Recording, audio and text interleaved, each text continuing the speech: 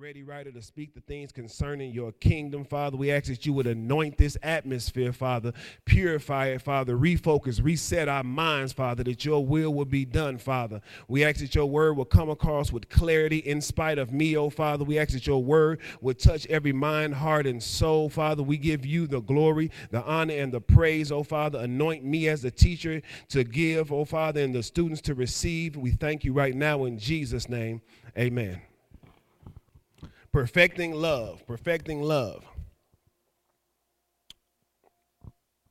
Now, our scriptures are going to come from 1 John 4, chapter 4, verses 16 through 18.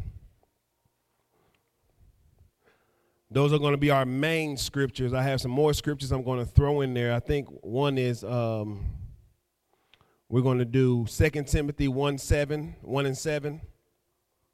Romans 8 and 15, and then Ephesians chapter 3, verses 14 through 20. And then we're going to close it out with 1 Thessalonians chapter 5, verse 9. Chad, what's going on, man?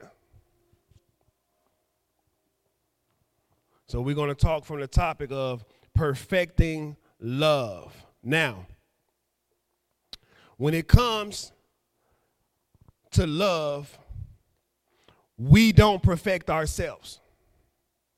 All right? When it comes to love, we can't perfect ourselves. We can't perfect ourselves in love because it is the Father's love that we need. Now, according to Ephesians chapter 5, verse 1, it says, "Be imitators of God as his beloved children." I'm going to say that again. According to Ephesians 5 and 1, it says, "Be imitators of God as his beloved children." So we are expected to what? Imitate the Father. So if we're going to imitate his love, we know what? That he has to set the example. That he has to set the example. And the simplicity of Scripture is this. It's really mathematical. It's just a bunch of formulas that when you put them together, you get what God wants you to have. The Bible says, submit to God, resist the devil, and he will flee.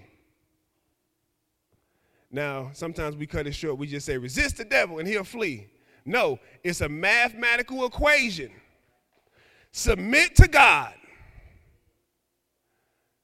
resist the devil, and he flees. If you don't submit to God, if you remove that part out the equation, you can't resist the devil. The Bible says, trust in the Lord with all your heart. Lean not on your own understanding. In all your ways, acknowledge him. Then he will direct your paths. So if your path is off, all you got to do is the math. Am I trusting in the Lord? And am I doing it with all my heart? Am I leaning on my understanding or his? Am I acknowledging him in all ways? It's simple math. All you have to do is connect the scriptures and you get the answer. Now, 1 John 4 and 16 gives us another formula. It reads, "We have come to know and believe the love which God has for us. God is love, and the one who abides in love abides in God, and God abides in him." Verse 17 says, "By this love is perfected with us." By this love is perfected with us. How is love perfected with us? Let's go back. 1 John 4 and 16. This is how love is perfected. We have to come to a place where we know and we believe the love which God has for us. That's the math. We have to come to a place where we know and believe the love that God has for us. Now, when we're talking about knowing, we're not talking about just base knowledge. We're not talking about an intellectual response to something that you read. When we talk about know, we're talking about a divine revelation that you live from. We talking about having knowledge and understanding, having wisdom as well as revelation of who your Father is, and you live from that. It is not something that you say, I know God loves me. I know God. No, you only know God through experience. You only know him through his word. You have to have knowledge before you can have understanding. You need information before you can comprehend a thing. And after you have comprehended and you have lived it, you gain wisdom from that. From wisdom, we get into revelation.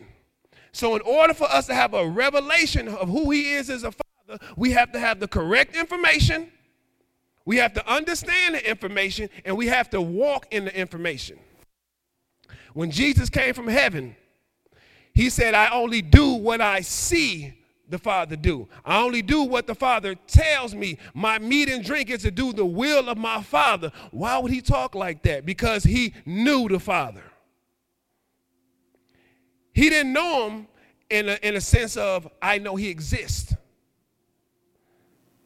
He was saying, I have an encounter with him. I have a relationship with him. And the whole purpose of Jesus touching this planet is to give you the same relationship that he had with the Father. So John says we have come to know, and not only know, but believe. Now, when I say believe, I'm not saying agree. You know, sometimes we think faith is we agree. Faith isn't agreeing with God.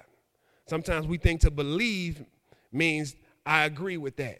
No, believing is a lifestyle. Believing is to embrace him through his plan. It is a walk. He didn't give his son so we can just agree with it. He gave his son so that we could have eternal life. So we have to know and we have to believe the love which God has for us. We don't have to know and believe in the love that people have for us. He said we have to know and we have to believe the love that God has for us. This has to be a way of thinking. It has to be a way of life that you know without a shadow of a doubt that the Father loves me. You believe that the Father loves me. And it doesn't, watch this. It doesn't just show up vocally. It shows up through my actions. It shows up through obedience. It shows up through my faith. It shows up in every area of my life that I what? Know and believe that the Father loves me. When Tremaine came up here a couple seconds ago, he came up here and told me, he said, don't worry about what the devil is saying. That's why we need the brotherhood, because the devil is talking. He's loud. He's always telling you you're a failure. He's always going to tell you that you can't make it. He's always going to tell you, soon as you do something wrong, the first thing he comes to you and tell you, soon as you do something wrong, the first thing he comes to you and tell you is what? God isn't with you no more. God doesn't love you. God's going to crucify you. He's not going to bless you. That's his job. His job is to get you to not act like a child of God. When he met Jesus in the wilderness, the first thing he said to him, if you be the Son of God. He didn't say if you have a pastor. He didn't say if you're a prophet. He didn't say if you can teach. He didn't say if you can speak in tongues. He didn't say if you go to this church or you go to that church. The first thing he acknowledged, if you be a son of God, do this. The first thing he said. Why? Because he's after that relationship. Matter of fact, theologians would tell you that this is the whole reason why Satan rebelled. Satan rebelled because God's next plan was to take mankind and make him like him.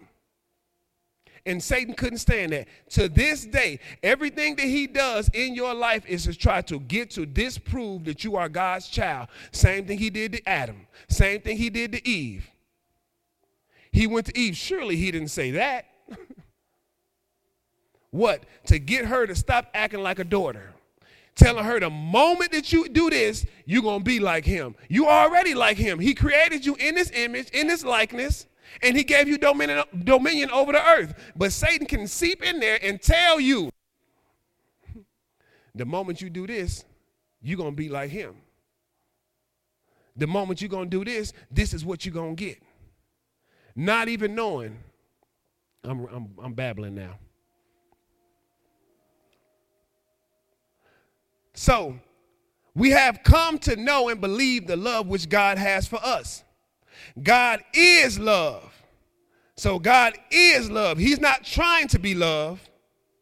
He's not working on this love. If the scripture said that God can love, then that would mean we are waiting on him to love us. When it says that God is love, means there's no other action that he can ever have towards you other than what? Love. Then he says, and the one who abides in love abides in God, and God abides in him. So once you know and you believe that he loves you and you understand that he is love, he said if you abide, meaning if you remain in his love, if you tolerate, if you endure his love, then you become one with him and he becomes one with you. By this, love is perfected. Now, what is perfect love? Perfect love is love that is complete. It's whole.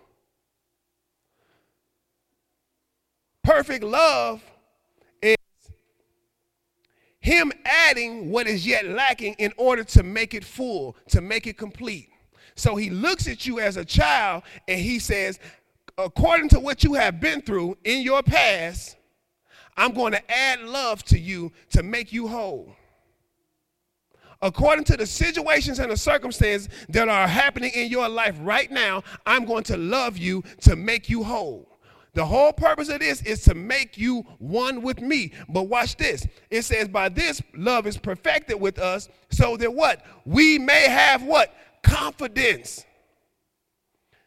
So his love is supposed to be so perfect that we have what? Confidence. Now, watch this. Confidence in the day of judgment. Confidence in the day of judgment. So he's saying when you die and you stand before me, the way I loved you on earth is supposed to bring you to a confidence where you come before me, you ain't worried about nothing. Why? Because you know you my child. You know you my child.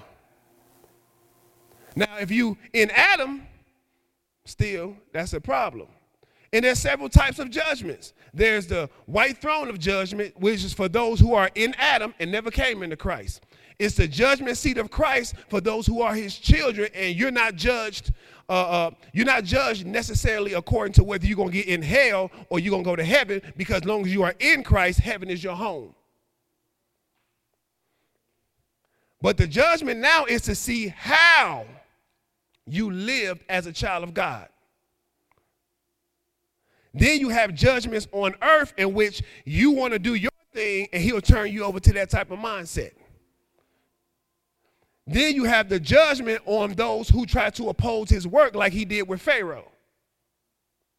But nevertheless, the scripture says that as long as you know and believe the love that he has for you, you understand that he is love, and you abide in that love, he says you're going to have a confidence. You're going to have a confidence in the day of judgment. You're going to have a confidence after this life. But now, if he wants us to have a confidence in the day of judgment, surely he wants us to have confidence now. Why? Because he's calling you to do things. He's giving you assignments. You have a purpose. You have a destiny.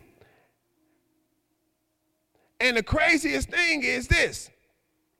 The world has more confidence in what they do than the people in the church.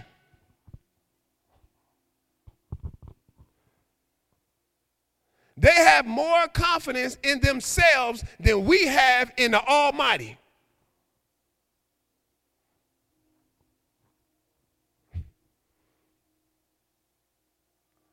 So that we may have confidence in the day of judgment. Watch this.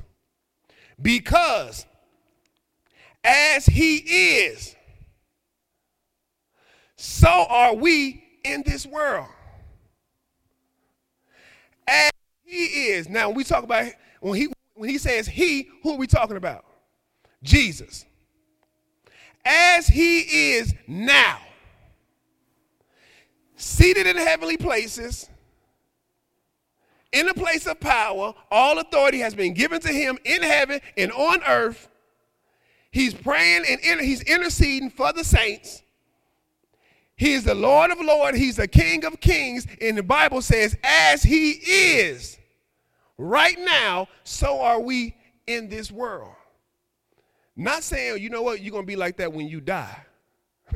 You're going to be like that when you get to heaven. No, he said, as he is, so are we right now. That's why the Bible tells you to have the mind of Christ. Because as he is, so are you when? Right now. That's why he predestined you to conform to the image of his son. Because as he is, so are you right now. The Bible says what? He seated us in heavenly places, far above every principality. Last week, I was really driven to speak and talk and tell y'all how much the devil is such a chump. He's such a chump. He has absolutely no power. And everybody's scared of him. I came up in ministries where most of the messages was warning us about him. We glorify him more than we glorify who we are in him. And the Bible says that all power was given to Jesus in heaven and on earth. So if Jesus has all power in heaven and on earth, then what power does Satan have here? None. But this is his power. I'm going to whisper something to you. You're going to agree with it. You just gave me power. I tell you when to get mad. That's his power. I tell you when to be happy. I control whether you're depressed or not. That's his power. His power is telling you that what you're trying to accomplish is not going to happen, and then you quit.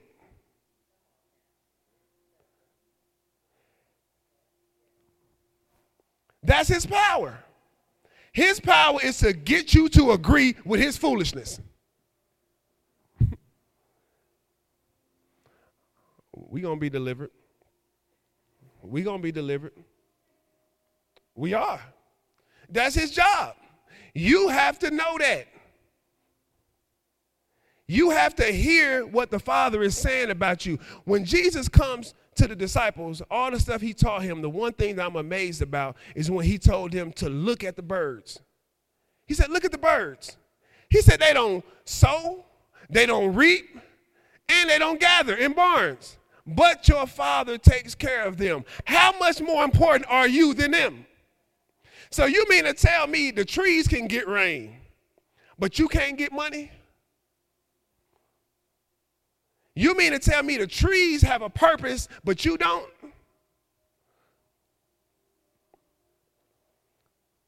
As he is, so are we in this world. Now, this is the killer right here. Verse 18. There is no fear in love, but perfect love casts out fear.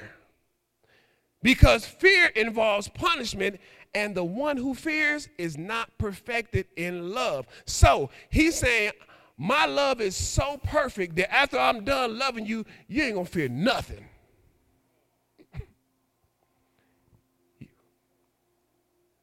He says, when I'm done loving you, you ain't going to fear nothing.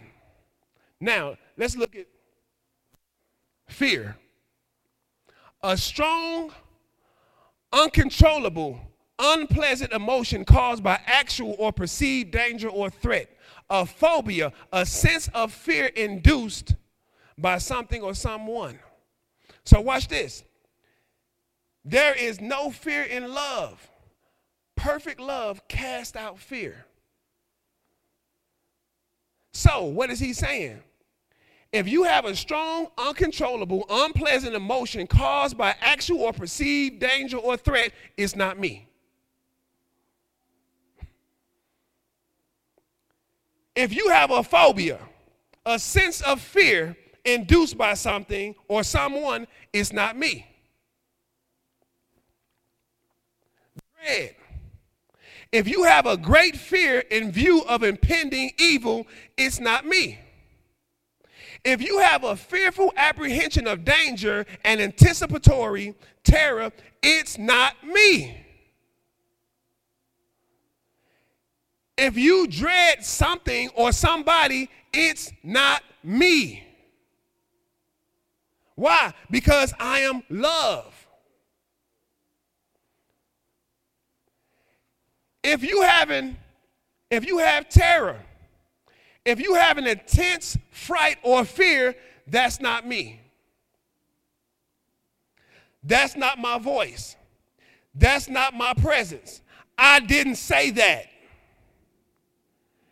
If you have a specific instance of being intensely terrified about something, that ain't your father. That's the father of lies. The Bible calls him the father of lies. The Bible says that he can't tell the truth if he tried to. He tried to quote scriptures to Jesus and messed that up.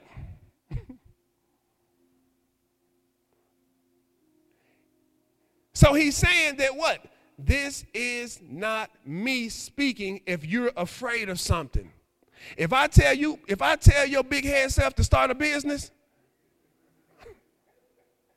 and you hear something tell you don't, that ain't me. If I tell you to start something and you look at the money and you get scared, that ain't me. That's you. That's your belief. And the problem is that you don't know and you don't believe in the love that I have for you. Because if you don't think that I will supply some money, what other areas of your life are you falling short at? If you don't believe he can supply money, Paul said, my God. Now, the thing about it, Paul said, my God will supply all your riches. He said, my God. It was his declaration. He was speaking of his faith. We say that as if it's a scripture that we can just say and it happens. No, Paul was telling them this. My God, my Father will supply all your needs according to his riches in glory. He was exacting his faith on them. He was trying to get them to see what? The Father takes care of you. Why? The Bible said that if Jesus being rich became poor, that through his poverty we may become what? Rich. And he ain't talking about rich in faith. The scripture actually says goods and wealth. If Abraham was rich and that wasn't his child, Abraham was in Adam. Solomon was rich and he was in Adam. Elijah walked in power while he was what? In Adam. Moses and Joshua seeing all these courageous feats. That's what you need to do when you read the Old Testament. You need to realize that these ain't even his children. These are his slaves. He said about John the Baptist, he said, John the Baptist is the greatest man on earth. There's never been a man greater than him. So he canceled out Elijah. He canceled out Samson. He canceled out David. He canceled out everybody and said that there has never been a man greater on this earth than John the Baptist. But then he said, in the kingdom of God, he the least. Why? Because John was in Adam. John was not in Christ. John never got a chance to be a son of God. He was Jesus' cousin, but he never got a chance to be a child of God. And so if you have any type of fear in you to do anything that the Father told you to do, I'm here to let you know he ain't the one that said that. Watch this. The purpose of perfecting love is to cast all of this out of his children. The whole perfect purpose of him loving you is to cast it out. To cast means to violently throw it. Get it away from me. This is the purpose of love. It's to cast that away from you. He wants it out of your system.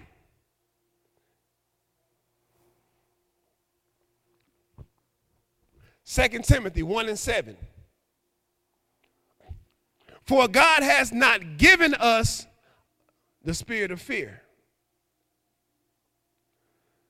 but of power and of love and of a sound mind. So he has not given us a spirit of fear. So if you feel fear, that ain't him. But he said the spirit that I gave you gives you what? Power. The spirit that I give you gives you what? Love. The spirit that I gave you gives you a sound mind. So if you don't have peace, you need to check your math. You need to check your word time. You need to check your prayer life. You need to check and see how much time are you spending with me. Because I did not give you a spirit of fear. Romans 8:15 says, for you did not receive a spirit of bondage to fear, again to fear. For you did not receive the spirit of bondage to fear again, but you received the spirit of adoption.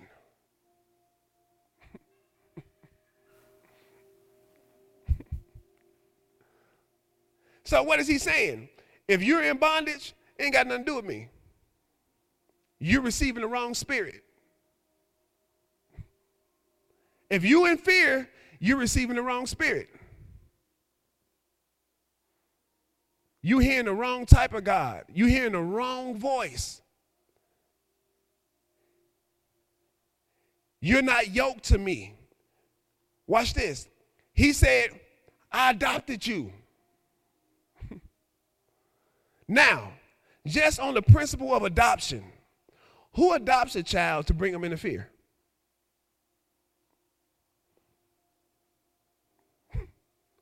Who adopts a child to not bless him? Who adopts a child to not love him? How can you be all seeing, all knowing, all understanding, all wisdom? You adopt somebody, and the first thing we think is that when we make a mistake, he's going to send us to hell. That's not even ethical on earth.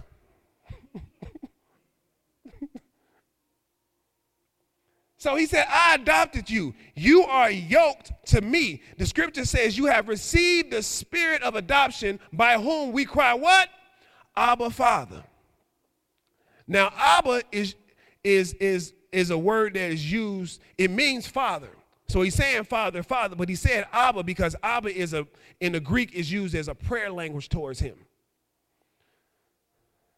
And father lets you understand that he is the author of life. So he said, he didn't say you can say Abba, Father. He said cry out. Whine about that. Pout. Expect from me. I care about what you have to say. I care about how you feel. Like I told y'all, when he entered this covenant with us, he knew the type of people we were. He knew we were weak. He knew we were fallible. He knew we could be easily deceived. He knew you had hurt. He's seen everything that happened in your past. He see what's happening right now. That's why he says you've received the spirit of adoption. Right now, you can cry, Abba, Father. And what he's saying, I'll answer. Let's finish this.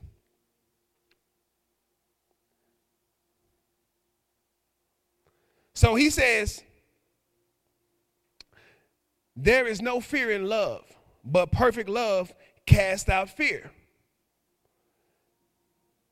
Because fear involves punishment. Fear involves punishment. Now, the word involve in the Greek is the word echo.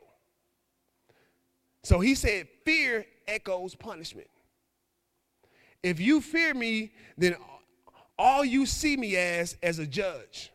You see me as a terrorist. You see me with a belt in my hand all the time. You don't see me with my arms wide open to you. It is our religious minds that keep us from being blessed. Because we don't know and believe the love that he has for us. He said, fear involves punishment, and the one who fears is not perfected in love. Fear is proof of this. Well, now let me address punishment. Punishment is a penalty. It is when you always feel like you're sentenced through legalism. It is when you always feel like you're violating some rule. How many of y'all feel like that all the time? You always feel like you're doing something wrong. Let me let you in on something. When God adopted you, he knew you went through stuff in the orphanage. When you were born again, you became an infant. Now, both of those states say what? That you need to be loved to a place of maturity. That's why we have grace. Grace is there because the condition in which he brought you into the family, you need to be loved out of it. You need to be matured from an infant to a full mature child. You need to be loved through that. Why? Because as a newborn baby, oh my God, you got kids. The terrible 2s, 3s, 4s, 5s, 6s, 7s, and 8s, and 9s, and 10s, all them ages terrible. For real. By looking at your kids, you wouldn't abandon them at 1. You wouldn't abandon them at 2. You wouldn't abandon them at 10. I look at my children right now. I have a 13-year-old, a 14-year-old, a 9-year-old, a 10-year-old, and an 11-year-old. Lord.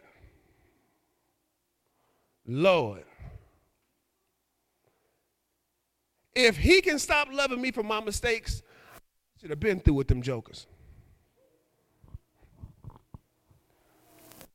I do this, that's what they do. The thing I said don't do is the thing that they do. The thing that I asked them to do is the thing that they don't do. Sound like Paul, don't it? The thing that I wish to do, I can't. The things that I want to do, I don't. So the Father, if we have to look at our kids with that mind state, how is he looking at us? When the scripture said, you being evil know how to give good gifts to your children. How much more will your heavenly Father not give to you, not pour into you, not be patient with you? Even in that sense, you mean to tell me I got to be patient with Dr. Mumford. No matter what he do to me, I got to forgive him. But then we take that same thought process and we don't use it towards God. So I got to forgive somebody that sins against me 539 times in a day. Jesus said 7 times 77, you got to forgive. But then you make one mistake and you spend 6 months scared to pray.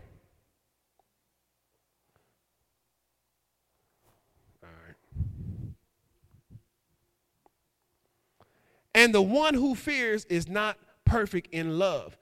Fear is proof of this, that we are not perfected in love, meaning you don't know the fullness of his love towards you. Fear is proof that you don't know how much he loves you. Fear is proof that the process of love has been disrupted. So this is the way it's supposed to go. You are supposed to receive love from the Father, and with that love, you're supposed to know and believe that he loves you. And with that love, you're supposed to love yourself. And after that, you love other people. We went right into trying to love people.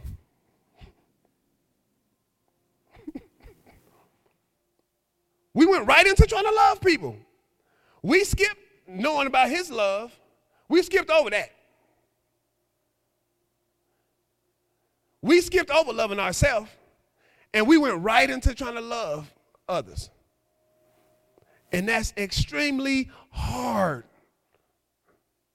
It's extremely hard to give somebody something that you don't have. You can't do it. So he wants his love to be perfected in us so that your faith in him, for his name's sake, so that you can properly represent him in earth or represent him. That is our job. Our job is to represent his love. Jesus told his disciples, as the Father has loved me, I love you. Love one another. Now, if Jesus had to go through that formula, surely you got to go through it. Our Father is love, meaning this. He is affectionate towards us. He seeks goodwill towards us. He seeks benevolence towards us. Why? Because he is love.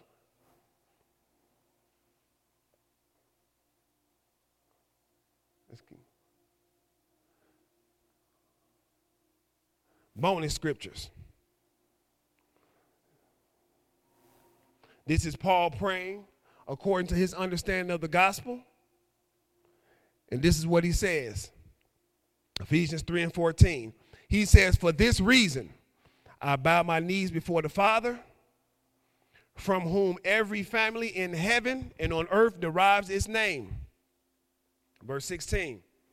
That he would grant you, this is his prayer for us, that he would grant you, according to the riches of his glory, to be strengthened with power through his Spirit in the inner man. So that Christ may dwell in your hearts through faith, and that you, personal, that you, this is personal, being rooted and grounded in love. So Paul says, I'm praying for you that you are rooted, you are grounded in his love. Now, grounded means that love is your foundation. It's what you build on. Rooted means that the seed has been deposited in you. It has been deposited in the soil of your heart, and it grew in you, then it grew to the surface. So the roots have to go in you. The roots have to go in the soil before come through the surface. So until his love is rooted in you, until it's rooted in you, other people can't see it. They can't feel it. So he said, my prayers for you is that you be rooted and grounded in love. That you may be able to comprehend, that you may understand with all the saints, with the family of Christ, what is the width, length, height, and depth of his love.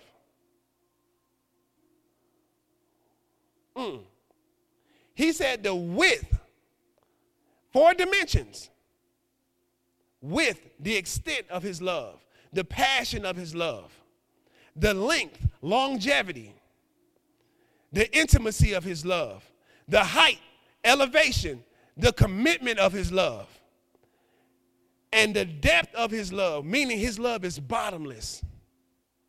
It's unexplainable. That's why he said, I so love the world that I gave my son. I so love the world. I so love those who were against me, so that they can become my children.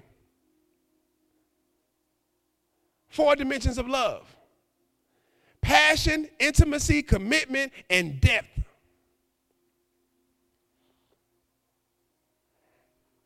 And to know the love, now this is a bonus.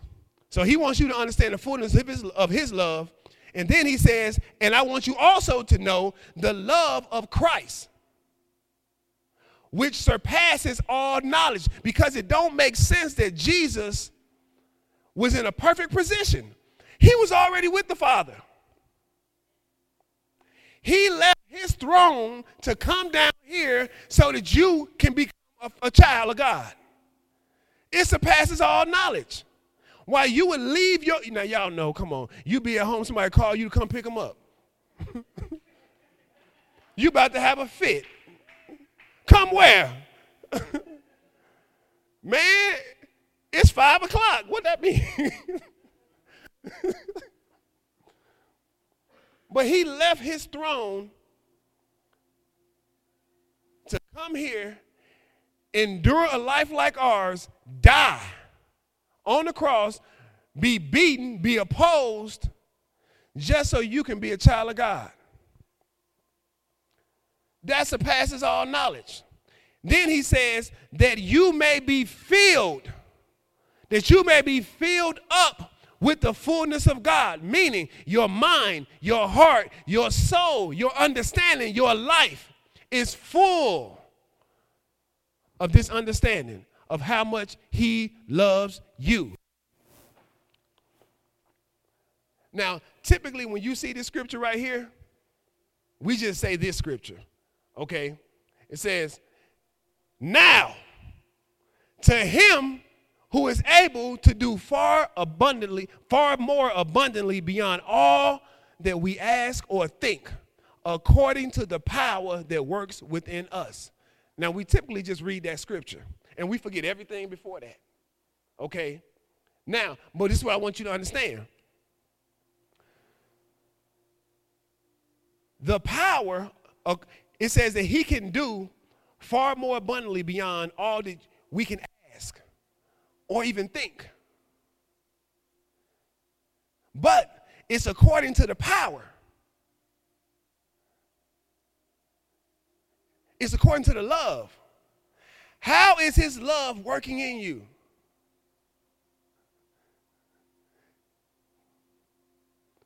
How is it working in you? Because he can do far more abundantly than what you asking right now, or even what you thinking. But it's going to be according to the power.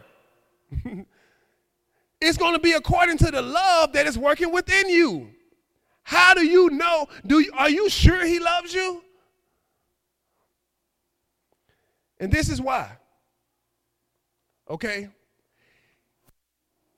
He can't release power to an orphan-minded child. He can't release a destiny to an orphan-minded child, nor one who love is at an immature stage. So what does he do? He aggressively attacks your heart. He aggressively attacks your mind. Why? To get you to understand how much he loves you. Got one more scripture. Don't seal the deal. But don't tell the religious folks I showed y'all this scripture. Don't you tell them. Don't you tell them. 1 Thessalonians 5:9. For God chose to save us through our Lord Jesus Christ, not to pour out his anger on us. So he didn't save you to spend your whole life correcting you. He didn't save you to spend your whole life disciplining you. He saved you because he wanted to pour out love on you, not anger, not wrath, not malice. You are saved so that he can love you. The whole purpose of him saving you. Save means you are rescued from the penalties of sin and death.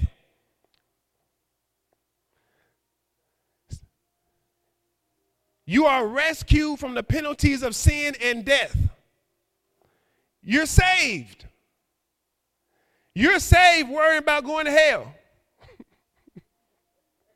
You're saved worrying about making mistakes. When the scripture said that he saved you through his son, not to pour out his anger on you. So what is he letting you know? That's the last thing on my mind. Last thing on my mind is to pour out my anger on you, because if I did, you couldn't handle it.